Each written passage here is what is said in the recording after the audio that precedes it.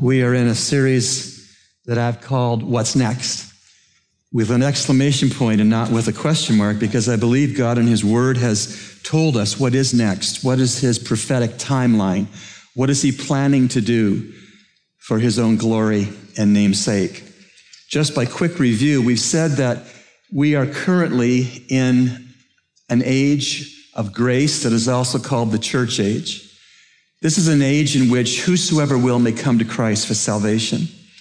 An age that dominates the church of Jesus Christ, the body and bride of Christ, of which this is but one expression, that we are the primary vehicle of blessing, delivering the gospel, and making disciples in this church age. The church age will end. We do not have a date. We have an event that will end the church age, and the end of the church age will be the rapture of the church. That miraculous, in the twinkling of an eye, return of Jesus Christ to earth's atmosphere to lift the bodies that have been interred in graves, the born-again believers, to resurrect those bodies, and then fractions of a second after that event, to catch up and to translate those of us as born-again believers who remain alive at the coming of the rapture return of Jesus. The rapture ends the church age. We don't know when it is, but I've stated publicly that I think it's soon. I don't know a date, but I can see the seasons in current events. We need to labor because night's coming, said in John 9. So the rapture of the church ends the church age and begins the next dispensation or economy in God's plan, which is the tribulation. The tribulation is a time of intense judgment against sin, 7 years worth on earth. I don't believe the church will go through the tribulation. All of the church will be raptured before the tribulation.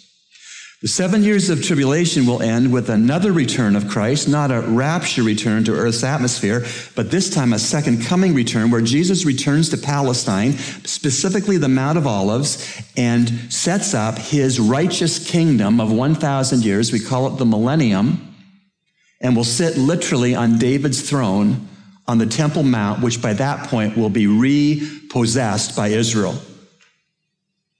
After 1,000 years of millennial rule and reign of Christ, where Satan is arrested and confined to a pit for 1,000 years, not to wreak havoc on earth. At the end of that 1,000 years, he will be released. Christ will release Satan, and Satan will essentially say, who hates King Jesus?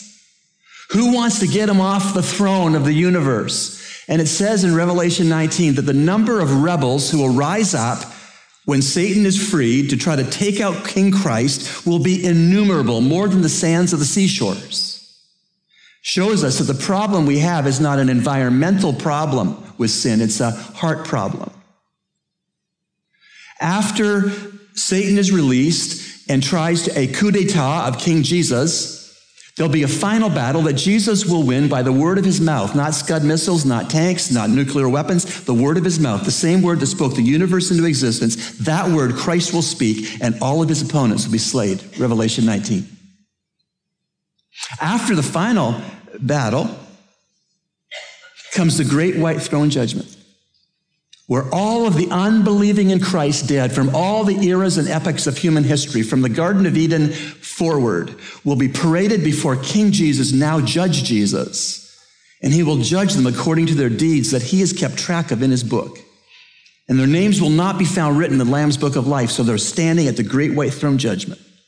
And Jesus Christ will sentence them individually to a conscious suffering torment in a literal hell, with degrees of punishment depending on their deeds recorded in the books. After the great white throne judgment, this current earth and heaven will be incinerated and melted beyond recognition, and God will create a new heaven and a new earth, and that will be the eternal state that will go on forever and ever without end. And if you know Christ as Savior, you'll be a part of that new heaven and that new earth, eternity.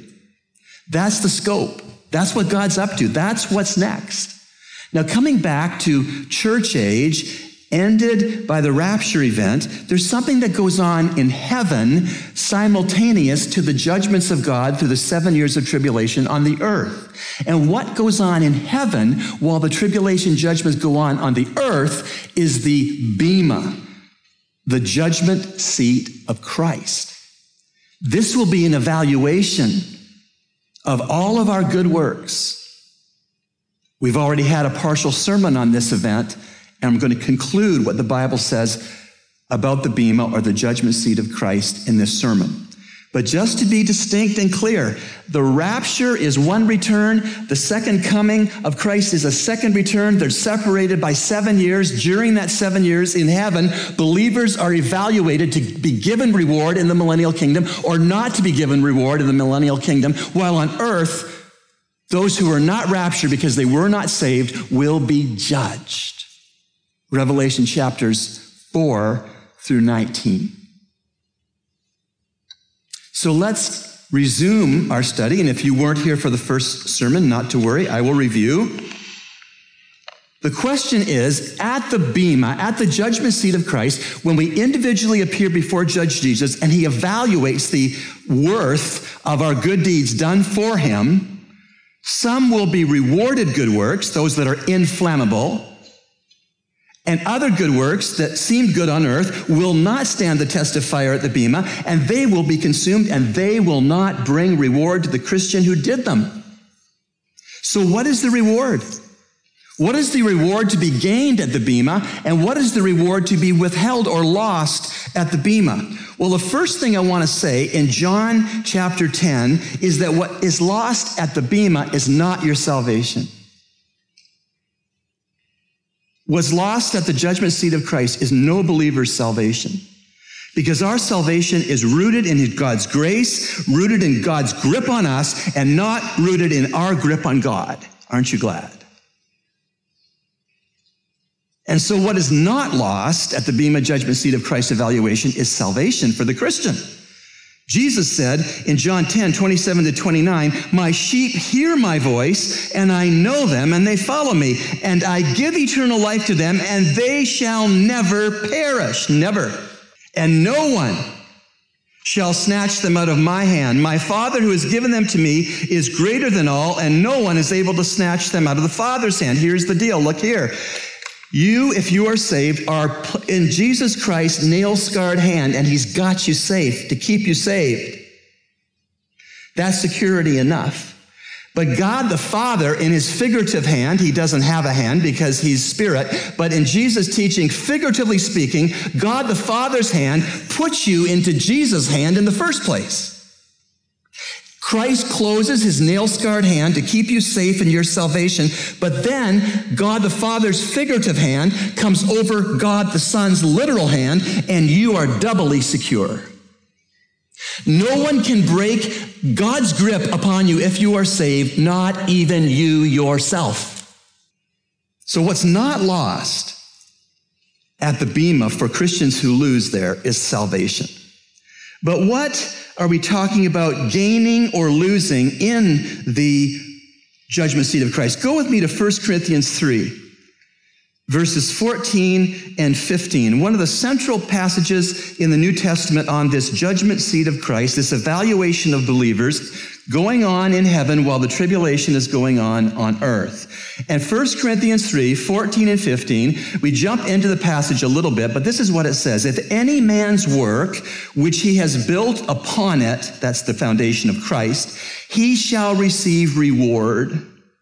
If any man's work is burned up, he shall suffer loss, but he himself shall be saved, yet so as through fire." So here's what's going to happen, brothers and sisters. At the judgment seat of Christ, the person ahead of you who's going to be individually evaluated, their good works may be burned up and there's no reward.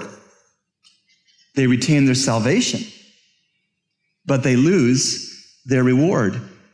But just so we won't miss it, verse 15, "If any man's work is burned up, he shall suffer loss," that is, of reward for the millennial kingdom, "but he himself shall be saved." Can't lose your salvation. So as to fire. So this is very important. The BEMA, the judgment seat of Christ, of which I am preaching this morning, is not a heaven and a hell judgment. That's been settled already on earth with what you did or didn't do with Jesus Christ while you were alive. So the BEMA, the judgment seat of Christ, is not the heaven or hell judgment. It's the Christian rewarded or not rewarded in the millennial kingdom judgment. So as I said in the introduction, we've got the church age, the rapture, tribulation, second coming, millennium, final battle, great white throne judgment in the eternal state. So that means we have two returns of Jesus, don't we? We have a rapture return that ends the church age and kicks off the 7 years of tribulation. And then after the 7 years of tribulation, we have the second coming return of Christ to the earth to set himself up on David's throne to rule, literally to rule a kingdom of God on earth. It's the answer to the model prayer, thy kingdom come, thy will be done on earth as it is in heaven. In that millennial kingdom, how God's will is done now in heaven will be done on earth because Jesus will see to it. So there are two returns. The rapture return could happen at any time. In contrast, the second coming return will only occur after the 7 years of tribulation on the earth. Going back to the rapture, it takes believers only up and out. The second coming leaves believers on earth and it opens the door for them entering the 1,000-year kingdom of Christ we call the millennium on earth. So we don't want to miss that the reward, which is either given to Christians at the judgment seat of Christ or not given to Christians at the BEMA or the judgment seat of Christ, is an inheritance within the millennial kingdom. An inheritance. You do know that it's not the same to enter the kingdom of Christ as it is to inherit it.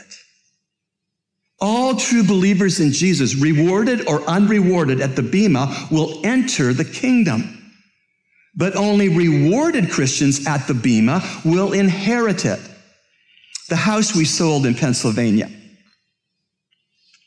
We enjoyed being hospitable to our friends and our church family. And we would ask many people, in 7 years, we asked many people to come into our house. They entered our house at our invitation. But not one of them is going to inherit our house. They're not on our deed. To enter the kingdom is not the same as inheriting it. All Christians will enter the kingdom, but not all Christians will inherit the kingdom. And I'm going to show you what the scriptures teach in a parable that Jesus taught about this in this sermon about this. It is possible for us to have sadness and shame at the BEMA, the judgment seat of Christ. In 1 John 2, verse 28, we read, "And now little children," so you know he's speaking to born-again Christians, "and now little children, abide in him so that when he appears, we may have confidence and not shrink away from him in shame at his coming." Some of us are going to shrink away at the rapture return of Christ and have embarrassment and a lack of confidence because we've wasted our life's potential and did things that Jesus Christ didn't deem as worthwhile. Again, 1 John 2:28, "And now little children, abide in him, so that when he appears, we may have confidence and not shirk back away from him in shame at his coming." And so, did Jesus teach about this? Yes, he did. There is a parable, if you want to go in your Bibles to Luke chapter 19. In Luke chapter 19, as you find it, let me give you a reminder or perhaps a new insight that a parable is a combination of two Greek words.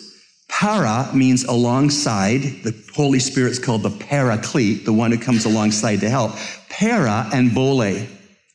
Para means alongside. Bole is the verb to throw. So when Jesus taught a parable, he brought heavenly truth alongside earthly story, and he taught with that. So we have a parable. We have earthly truth with heavenly truth. So the earthly truth story stands in need of interpretation. Let me say it a different way. A parable, all the parables of Jesus Christ were earthly stories with heavenly meanings that stood in need of proper interpretation. And so when we come to Luke chapter 19, beginning of verse 12, this parable is no different. It has heavenly meaning, an earthly story, and it stands in need of proper interpretation. And what we're going to see here is help to know what will be flammable good deeds at the BEMA or the judgment seat of Christ and why, and what will be inflammable good deeds at the judgment seat of Christ and why, what good deeds that you do will be unrewarded good deeds and why, and what good deeds you have done in your life will be rewarded good deeds and why in this parable. It's a sobering parable. I'm beginning to read at Luke chapter 19 and verse 12. He, Christ, said, therefore, a certain nobleman went to a distant country to receive a kingdom for himself and then return. Clearly, the nobleman in the parable is Christ himself, and the distant country is earth with respect to heaven. The king, the nobleman who lived for all eternity in the splendors of heaven, went to a distant country in his incarnation. He came to earth. The nobleman is Christ. The distant country is earth, and the kingdom is the literal coming 1,000-year kingdom of Christ on earth. Verse 13, and he called 10 of his slaves and gave them 10 minas, they were coins, and said to them, do business with this until I come.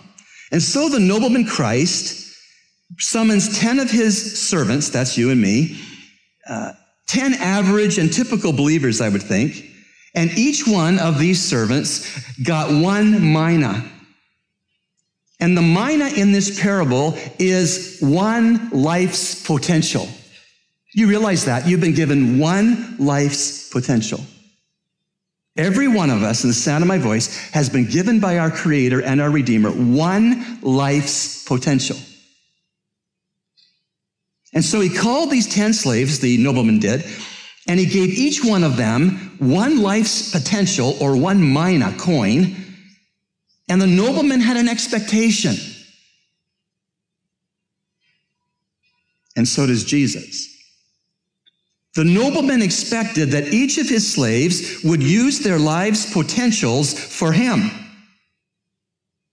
Because he said, do business with your particular mina. God says this morning to you and me, you have one life's potential. Do business, my business, with your life's potential.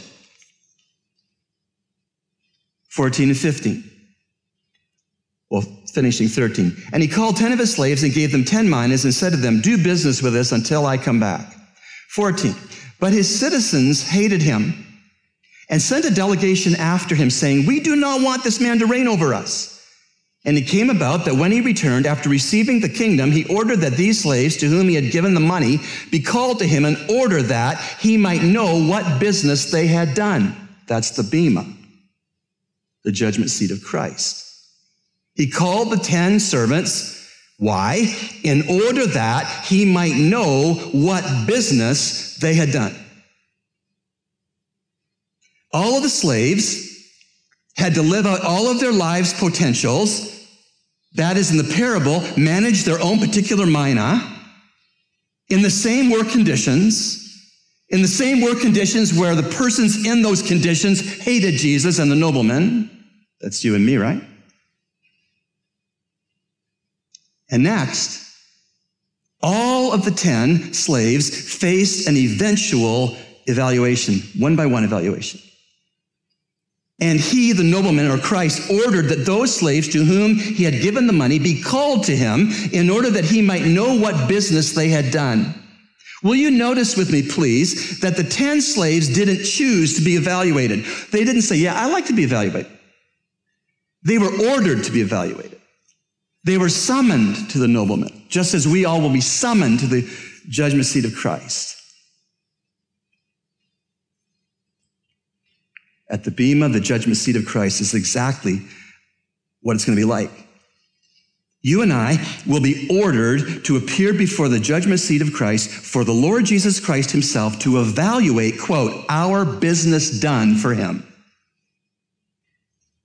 On with the parable. Verse 16. And the first slave appeared, saying, Master, your mina has made 10 minas more. The first slave in the parable was very faithful. He invested his 1 mina and he earned 10 minas. His life potential was very, very well realized. And there will be some Christians at the judgment seat of Christ who will be revealed by the judge to be very, very faithful and very, very fruitful. And these believers will be rewarded. These believers will be allowed both to enter the millennial kingdom of 1,000 years and even to inherit a part of that kingdom as a reward. Verse 17. And he said to him, "Well done, good slave. Because you have been faithful in a very little thing, be in authority over 10 cities." What will the reward look like for the faithful, fruitful Christian after the BEMA judgment seat of Christ? When the kingdom of Jesus Christ of 1,000 years in length takes place, we will have delegated authority under King Christ over some aspect of the kingdom. Cities, regions, counties, countries, I don't know. Jesus used cities here. And the second, that is slave, came saying, "Your mina, master, has made 5 minas." So the second slave didn't earn 10 minas, he earned 5. Verse 19. And he said to him also, "And you are to be over 5 cities. The first man in the millennium is to be over 10 cities. The second man in this parable is to be over 5 cities. And another slave servant came to the nobleman Christ in the parable, saying, "Master, behold your mina, which I kept away and put in a handkerchief." This person took his life's potential to serve the nobleman, and he put it in a handkerchief, and he did nothing. Why would he do that? 21.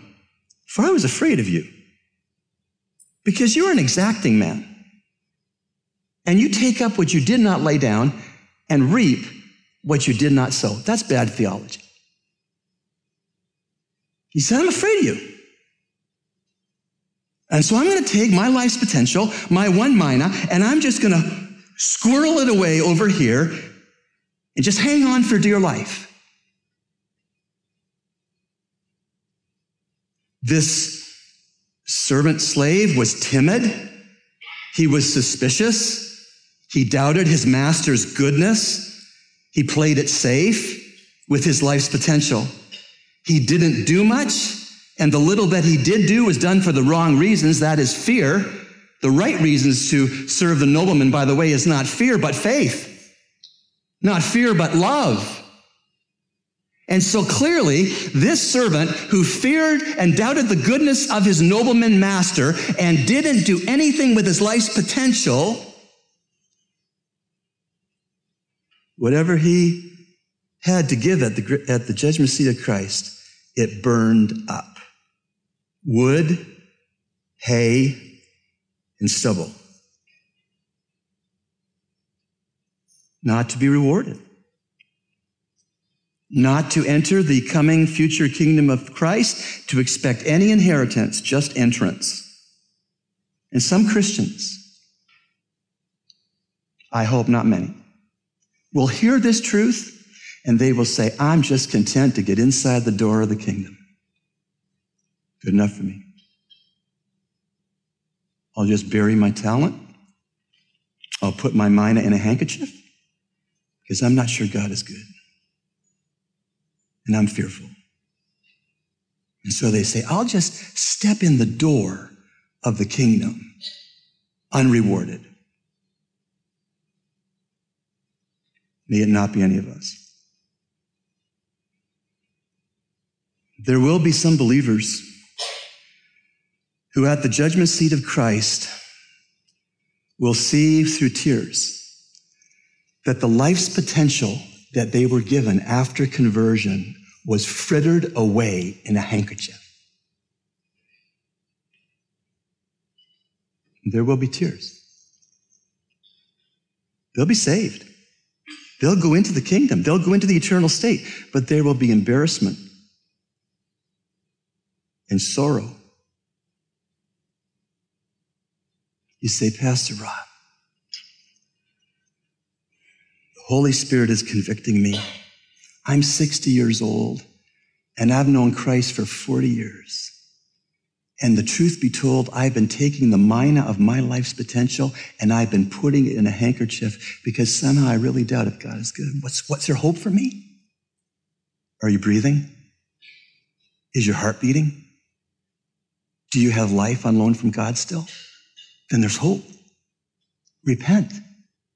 Stop playing it safe. Stop being lazy. Stop being about your own agenda instead of Christ. Get on with it. Jesus is going to say to me and to each of you and to each born-again Christian, Jesus is going to say, what business did you do for me? Is there a Sunday school class to bring your children to? Is there a mini church to co-lead next season? Is there a coworker where you work or a neighbor on your street that's going to hell and you realize it without Christ and you say nothing? Jesus says, do business. What business have you done for me? Serious stuff.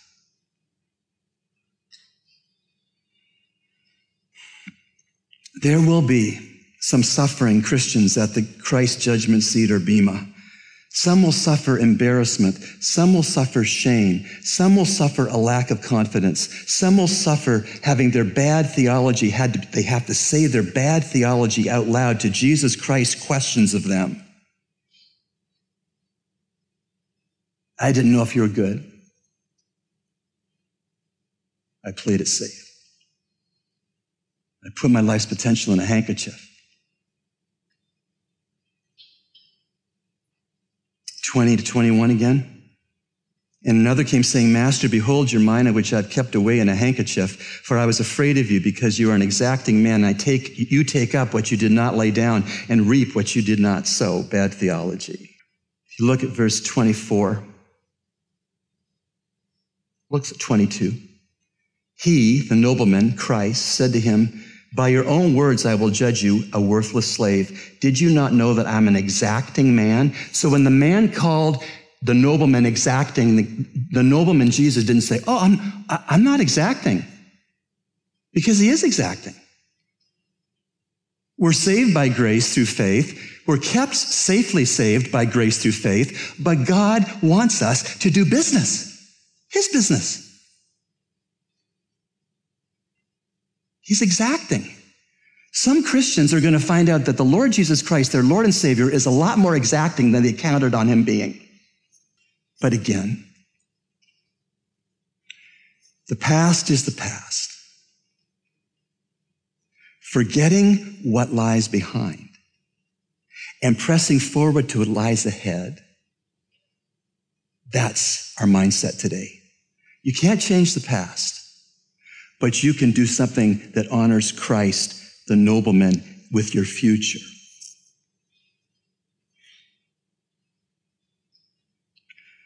The first sermon on the judgment seat of Christ presented 10 points about the judgment seat of Christ, and this sermon, part 2, only presents one additional point. Here are the points. I'm not going to preach them, I'm just going to read them. Number 1, no Christian will be excused from this evaluation. Number 2, it will be a revealing of our good works and a revealing of their good works quality. 3, it will be evaluations of individual Christians. 4, it will be an evaluation of each Christian's individual good deeds. 5, each good deed done will either be judged worthwhile or worthless. Remember, they all look good to us around you. All the things that I do that are good, you say, boy, that was good what Pastor did. But when I stand before Christ, Christ is going to say, of some of my things that you thought were good, and I may have thought were good, Jesus is going to say it was worthless. 6, for each of us, each of our good deeds will be evaluated by fire. 7, some of our good deeds will prove to be inflammable. They will not burn up, and these good deeds will be rewardable. 8, some of our good deeds will prove to be flammable. They will burn up. These good deeds will be unrewardable. 9, it is the quality of each good deed that will be evaluated. Each good deed's quality will be judged either to be worthwhile or worthless, based on some biblical measurements I suggested last sermon. Some biblical measurements help us know what Jesus is going to say was a worthwhile good deed, and what Jesus will say, that's a good deed, but it's worthless. Ready? Some biblical measurements. Was the deed done for God's glory? 2, was the deed done with a heart up to date with respect to forgiving others? 3, was the deed done in prayerful dependence on God? 4, was the deed done in humility? 5, was the deed done with gratitude? 6, was the deed done with faith placed in God? 10, the evaluation is not one about heaven or hell. 11, any shame at the BEMA is in front of both the judge, Jesus, and in front of other Christian bystanders. I hope when you go to lunch today that you won't talk about earthly things with your children. I hope you talk about this truth. When you pick up the phone later this afternoon to phone a friend in the church, I hope you won't talk about the weather or the price of milk, but you'll talk about this truth. What are some applications? 2 of them. Recognize that your good works are unique to you. Don't compare your Christian service to anyone else's. For we are his workmanship, created in Christ Jesus for good works that God prepared beforehand that we should walk in them, Ephesians 2:10. Don't compare your good works to anyone else's good works, because the good works for both of you are unique to you. 2nd, each day, get up and say, God, I want to use my life's potential as found in this day in the right way, doing the right things. You could say, God, I want to live today, Monday, May the 22nd. I want to live today living out God-honoring core values that Jesus lived with. What are they?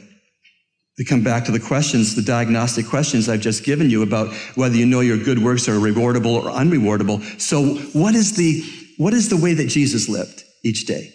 What is the way that he calls us to live each day if we would be rewarded at the BEMA judgment seat of Christ? There's a pie graph we're going to show you. And the slices of the pie graph are these. Do it for God's glory. Do it with prayer. Do it with humility. Do it with gratitude. Do it with faith. And do it with forgiving others. If you will seek to live out that pie each morning, your mina will not be put in a handkerchief. And what will make it possible to live out that pie? The Holy Spirit. You can't do it in your own strength. You can't say, I'm just going to do it. The Holy Spirit has to do it through you and through me. We need to ask our questions at the incredible body of Christ, this ministry. What would stop if the Holy Spirit stopped ministering?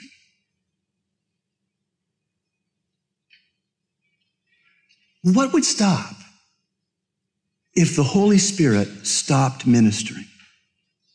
The answer better be everything. If anything would go on without the Holy Spirit, wood, hay, and stubble. Let me make it more personal. We need to ask, I'll ask for myself, God, what would stop in my life if the Holy Spirit stopped working? And I need to say everything. And if I don't say everything, and certain things I do would carry right on without the Holy Spirit doing it through me, then that is wood, hay, and stubble. I know that none of you, my beloved brothers and sisters in Christ, want to stand before Judge Jesus at the judgment seat of Christ, the BEMA, with any embarrassment, with any timidity, with any bad theology. But rather, you all, like me, we want to stand in that evaluation and have him say, well done, thou good and faithful servant, enter into your rest. Have charge over 5 cities.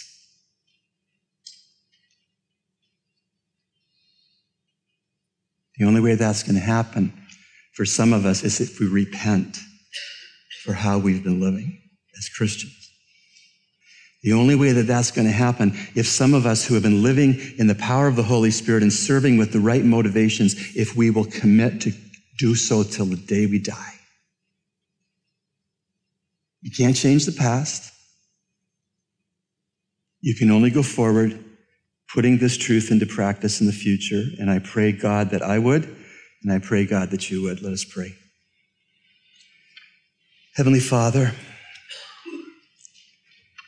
we thank you that with your calling comes your enabling, and that you have not left us as orphans, Lord Jesus, but that you've given us the Holy Spirit to live within us permanently, to convict us of sin and to empower us for Christian living and to check our motivations and our motives, to correct our bad theology,